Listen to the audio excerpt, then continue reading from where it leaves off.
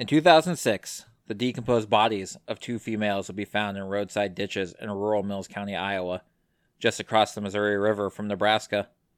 The first victim would be found in June, with the next being uncovered in November. The victims would be traced back to Omaha, where a man, who may hold the answers to the women's murders, takes his own life to avoid justice being served for his own involvement in a murder from 23 years earlier. This is Midwest Mystery Files, Episode 7, The Murders of Breanne Smith and Deborah Barajas. Hello everyone, and welcome to Midwest Mystery Files. I'm your host Jeremiah, with just a few quick things before we start. Midwest Mystery Files is a bi-weekly true crime podcast focused on unsolved missing and murdered cases within the Midwestern region of the United States. I can be found on Spotify, Apple Podcasts, iHeartRadio, Stitcher, Amazon Music, Audible, Google Podcasts, and all other major podcast platforms. Now, without further delay, on to today's episode.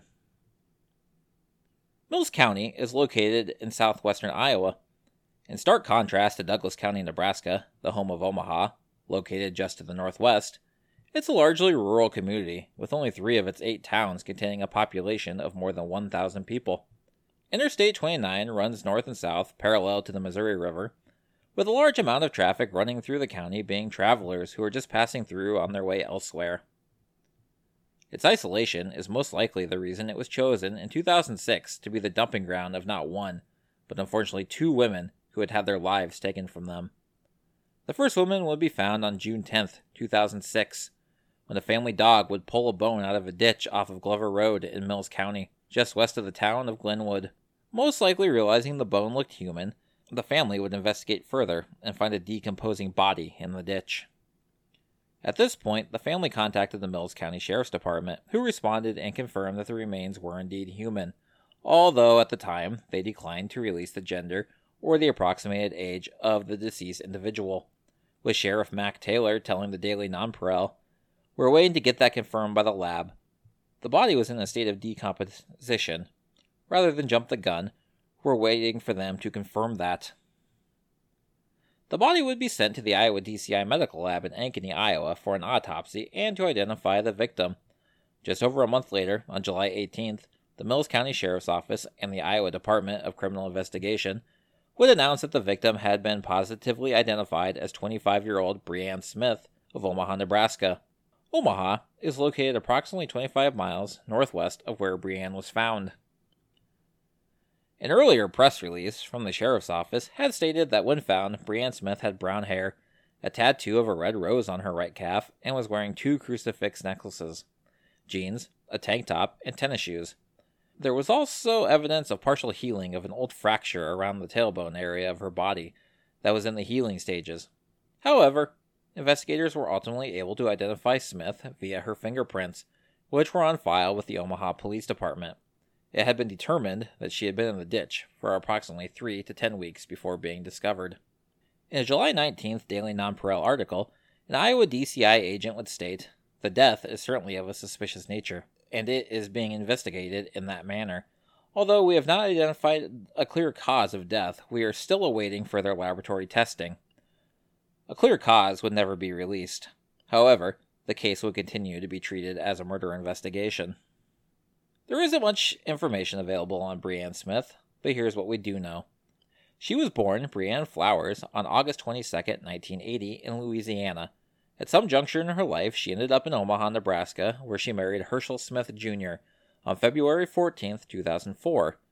News articles state that she had 2 children. However, one of her daughters commented on her IowaColdCases.org page in 2016 that she actually had 3, 2 girls and 1 boy. It would later be found that Breanne had been missing since April of 2006.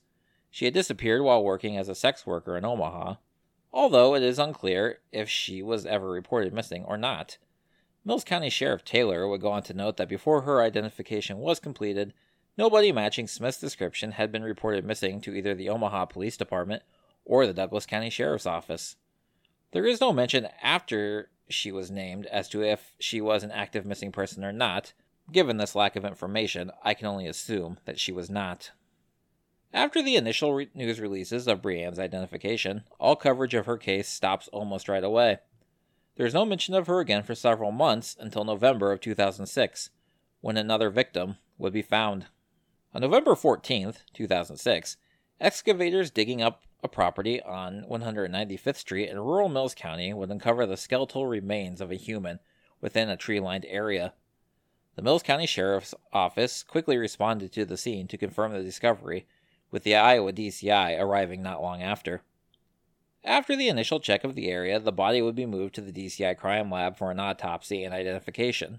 While it was initially reported by some news outlets that the body was that of a female, Mills County Sheriff Mac Taylor would tell the Daily Nonpareil, "It would only be speculation at this point. The lab will be able to identify the gender, approximate age, and ultimately the identity of the individual." Sheriff Taylor would also state that while they were unsure of it being a homicide, the scene was being treated as such so that all potential evidence could be safely preserved. It would only be a matter of days for identification to come through. On November 17th, the body would be identified as 44-year-old Deborah Ann Barajas of Omaha. Deborah, like Brianne Smith, was a sex worker and had been reported missing by her family on May 25, 2006, to the Nebraska Missing Persons Clearinghouse, after informing her mother that she would be stopping by for a visit and never arriving. Investigators were able to identify Deborah by comparing CT scans from her medical history to her remains.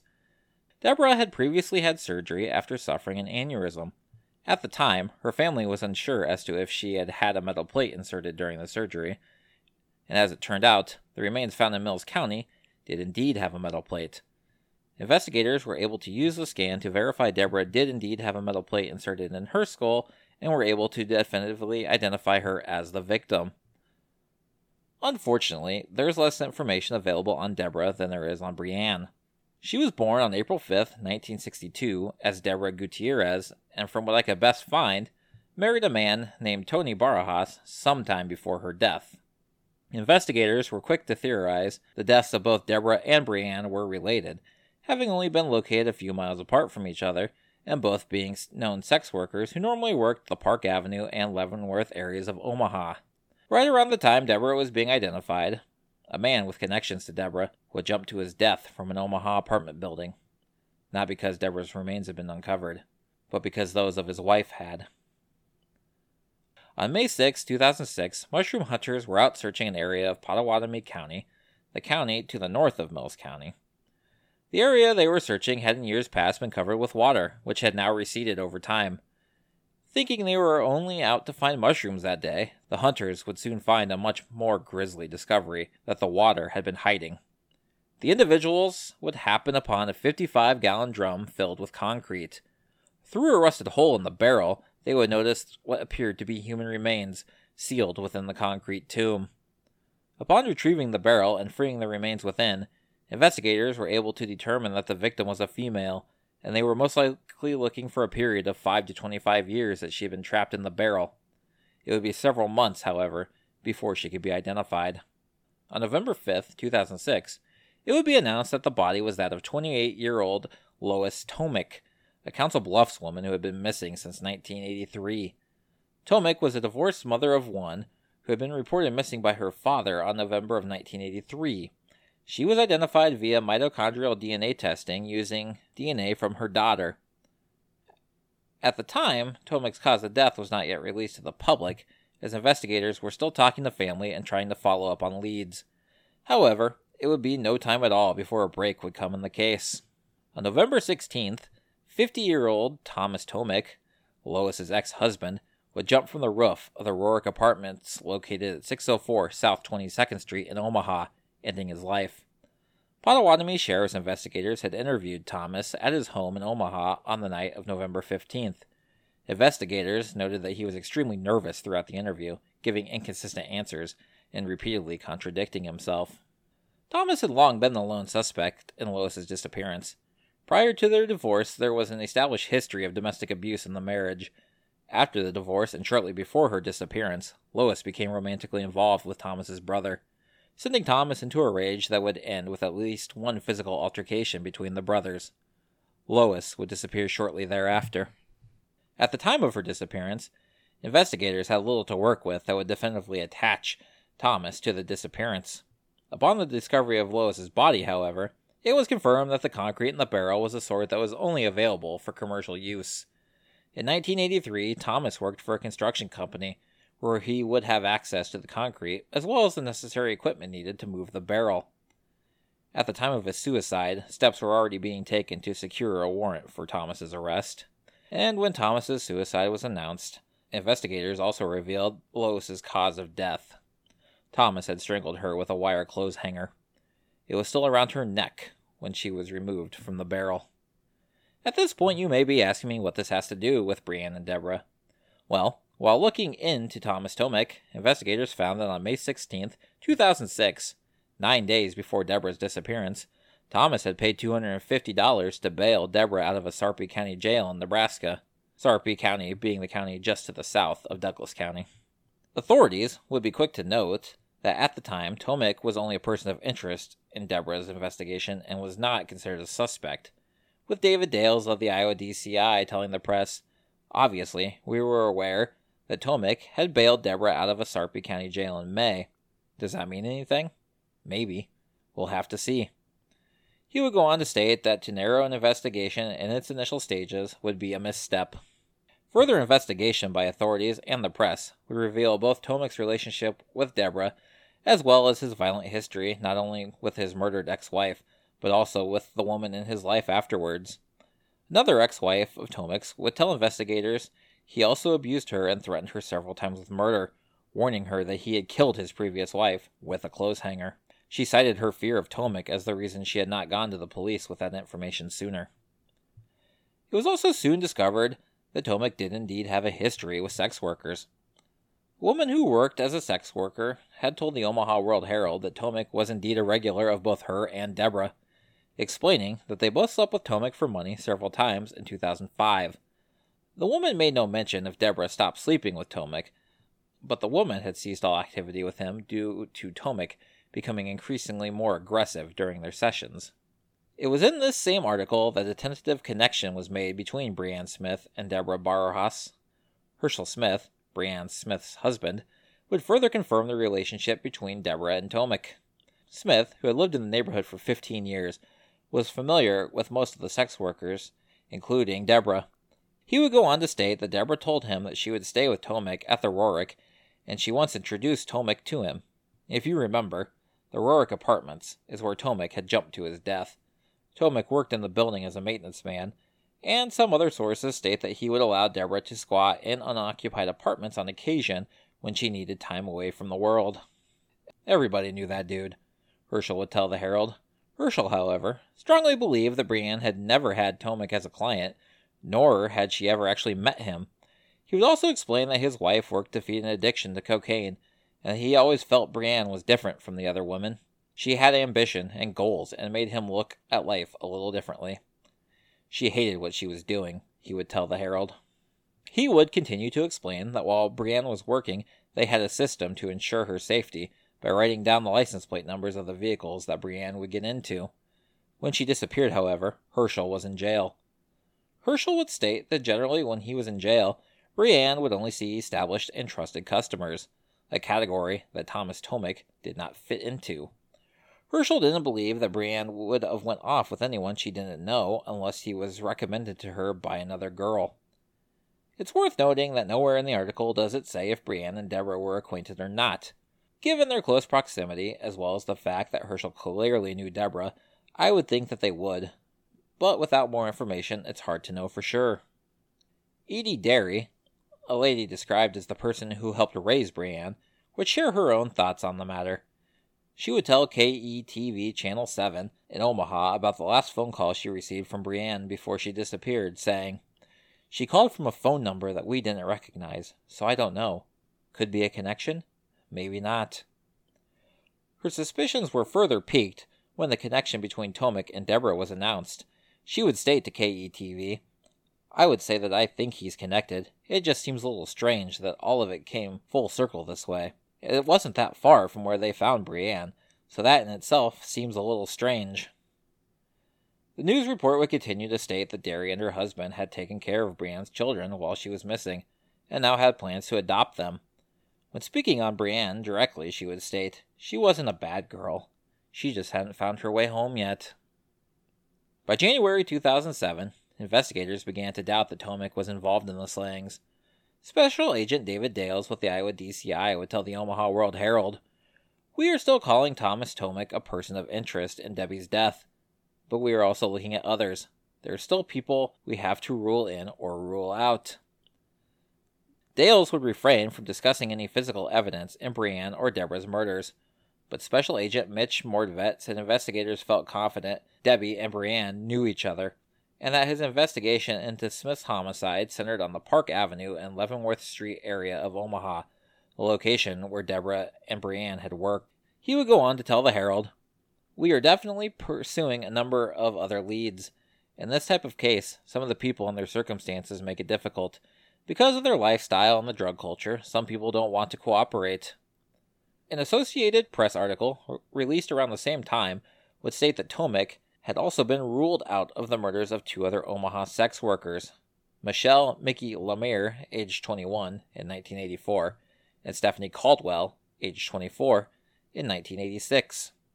He had never been named more than a person of interest in the murders of Brianne or Deborah.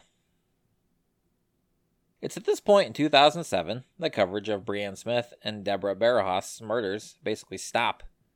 If any modern articles focusing on cold cases have touched on them, I was unable to find them, and an internet search for their names only brings up their iowacoldcases.org pages, the sole reason I know about this case in the first place, as well as some archive articles from 2006 and January of 2007.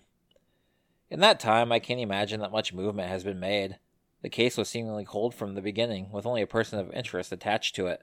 A person that was unable to be questioned due to taking his own life, as such murderous cowards tend to do when they know they've been caught. As usual, at this point, we're only left with theories. Obviously, we're going to start with the main one here. Thomas Tomek. Tomek looks like a likely suspect on paper. He knew Herschel, Brianne's husband, was essentially a confirmed client of Deborah, even bailing her out of jail, and had a violent and murderous past, having murdered one wife, abusing another, and being over-aggressive with at least one sex worker. The pieces all fit together, yet at the same time we're basically left with a lot of circumstantial evidence and happenstance. Sure, Tomek knew Deborah, but he also knew several other sex workers. The Rorick, according to old Google reviews, was known for having sex workers hanging around outside. Who's to say he didn't treat any of them with the same favors, up to letting them squat in empty units or even bailing them out of jail? As Herschel Smith stated, everyone knew him. I find it hard to believe that Deborah was the only woman he would hire, but who's to know for sure? I also want to note that while Tomek was a sleazy pile of crap, he was smart enough to murder his ex-wife Lois at a time when he would most likely not be seen, then went to exceptional lengths to hide her body by putting her in a barrel, filling it with concrete, and then putting it in water where it took 23 years to be found, and that was only because the water had receded. I find it hard to believe that the same man would go to a neighborhood he was known to frequent, and was known by everyone, take two sex workers, one of which was married to another known person in the neighborhood, murder them, and then dispose of them in two easy-to-find locations, all within a couple weeks of each other. Furthermore, while sex workers might be reluctant to talk to the police, if any of them knew for a moment that the last person Brianne was known to go with was Thomas Tomek, I feel like one of them would have brought this information to Herschel, but what he might have done with it, I can't even begin to guess. I'm not saying that Tomek maybe didn't kill again after his ex-wife. Clearly, he didn't mind committing the act. I just think in this circumstance, it's highly unlikely. The thing I can say for sure is that in my own speculated opinion, Deborah and Brianna were most likely killed by the same person, someone who was clearly familiar with both the Omaha area as well as Mills County. Whether or not they picked Deborah and Brianne up as clients, or maybe just snatched them off the street, is anyone's guess. I do find it interesting that the cause of death was never released for either woman. Maybe investigators were unable to determine a definitive one. I can't help but wonder, though, if something was so specific on both women that authorities opted to keep it quiet in hopes to protect investigative integrity. That's speculation on my part, but it's certainly not unheard of. All I do know is that two women who filled various roles, wife, mother, daughter, sister, were murdered and discarded as if they were nothing. Those titles I gave them are important. the fact they were sex workers bears little importance, although I imagine that's why their cases fell to the wayside. Protections for sex workers and the legitimization of their trade is becoming more and more encouraged these days. However, in 2006, it was still a rather taboo subject, and cases involving people in that field of work were taken even less seriously than they are now. Deborah and Brianne's cases may be largely forgotten, but I'm here now, telling it to you, and you're here listening. I strongly encourage you to share this podcast, or go to iowacoldcases.org and share their case pages. You never know who could see this. Maybe a person from that time who was unwilling to speak will see it, have their memory jogged, and will now be in a position where they feel they can come forward. I was unsure at first if I wanted to do this episode. Even with 2 victims, I was unsure if I'd had enough information to make a long enough episode. And then I thought, you know what, it doesn't matter. Sure, there's lots of big cases, big names we've heard 1,000 times before I could have picked from, but sometimes it's important to pick these smaller cases, these unspoken cases, cases that need that attention. 15 years is a long time for a murder to go unsolved, and it's not too late to see justice done in the murders of Brianne Smith and Deborah Barajas.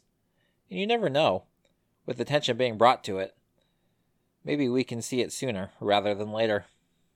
If you have any information on the murders of Brianne Smith or Deborah Barajas, please contact the Mills County Sheriff's Office at 712-527-4337 or the Iowa Division of Criminal Investigation at 712-322-1585 or email dcinfo@dps.state.ia.us. If you're looking for more information, there's really not much out there. The Daily Nonpareil and the Omaha World Herald did the most coverage at the time, with the Nonpareil articles being available online. You can also check out Thomas Tomic's Murderpedia page for additional articles. Lastly, you can find their Iowa Cold Case pages at www.iowacoldcases.org, and then by looking under Mills County. If you want to let me know what you think happened, have case suggestions, or just want to follow me on social media, you can find me on Instagram at Midwest_mystery_files, on Twitter at FilesMidwest, or search for Midwest Mystery Files on Facebook. You can also email me at midwestmysteryfilespod@gmail.com. Lastly, if you're listening on Apple Podcasts and like what you're hearing, feel free to leave a rating and review. This helps make the podcast more visible and brings more attention to underreported cases such as Brianna and Deborah's. Thank you to all who have done so already. Take care, everyone. I will see you all in 2 weeks.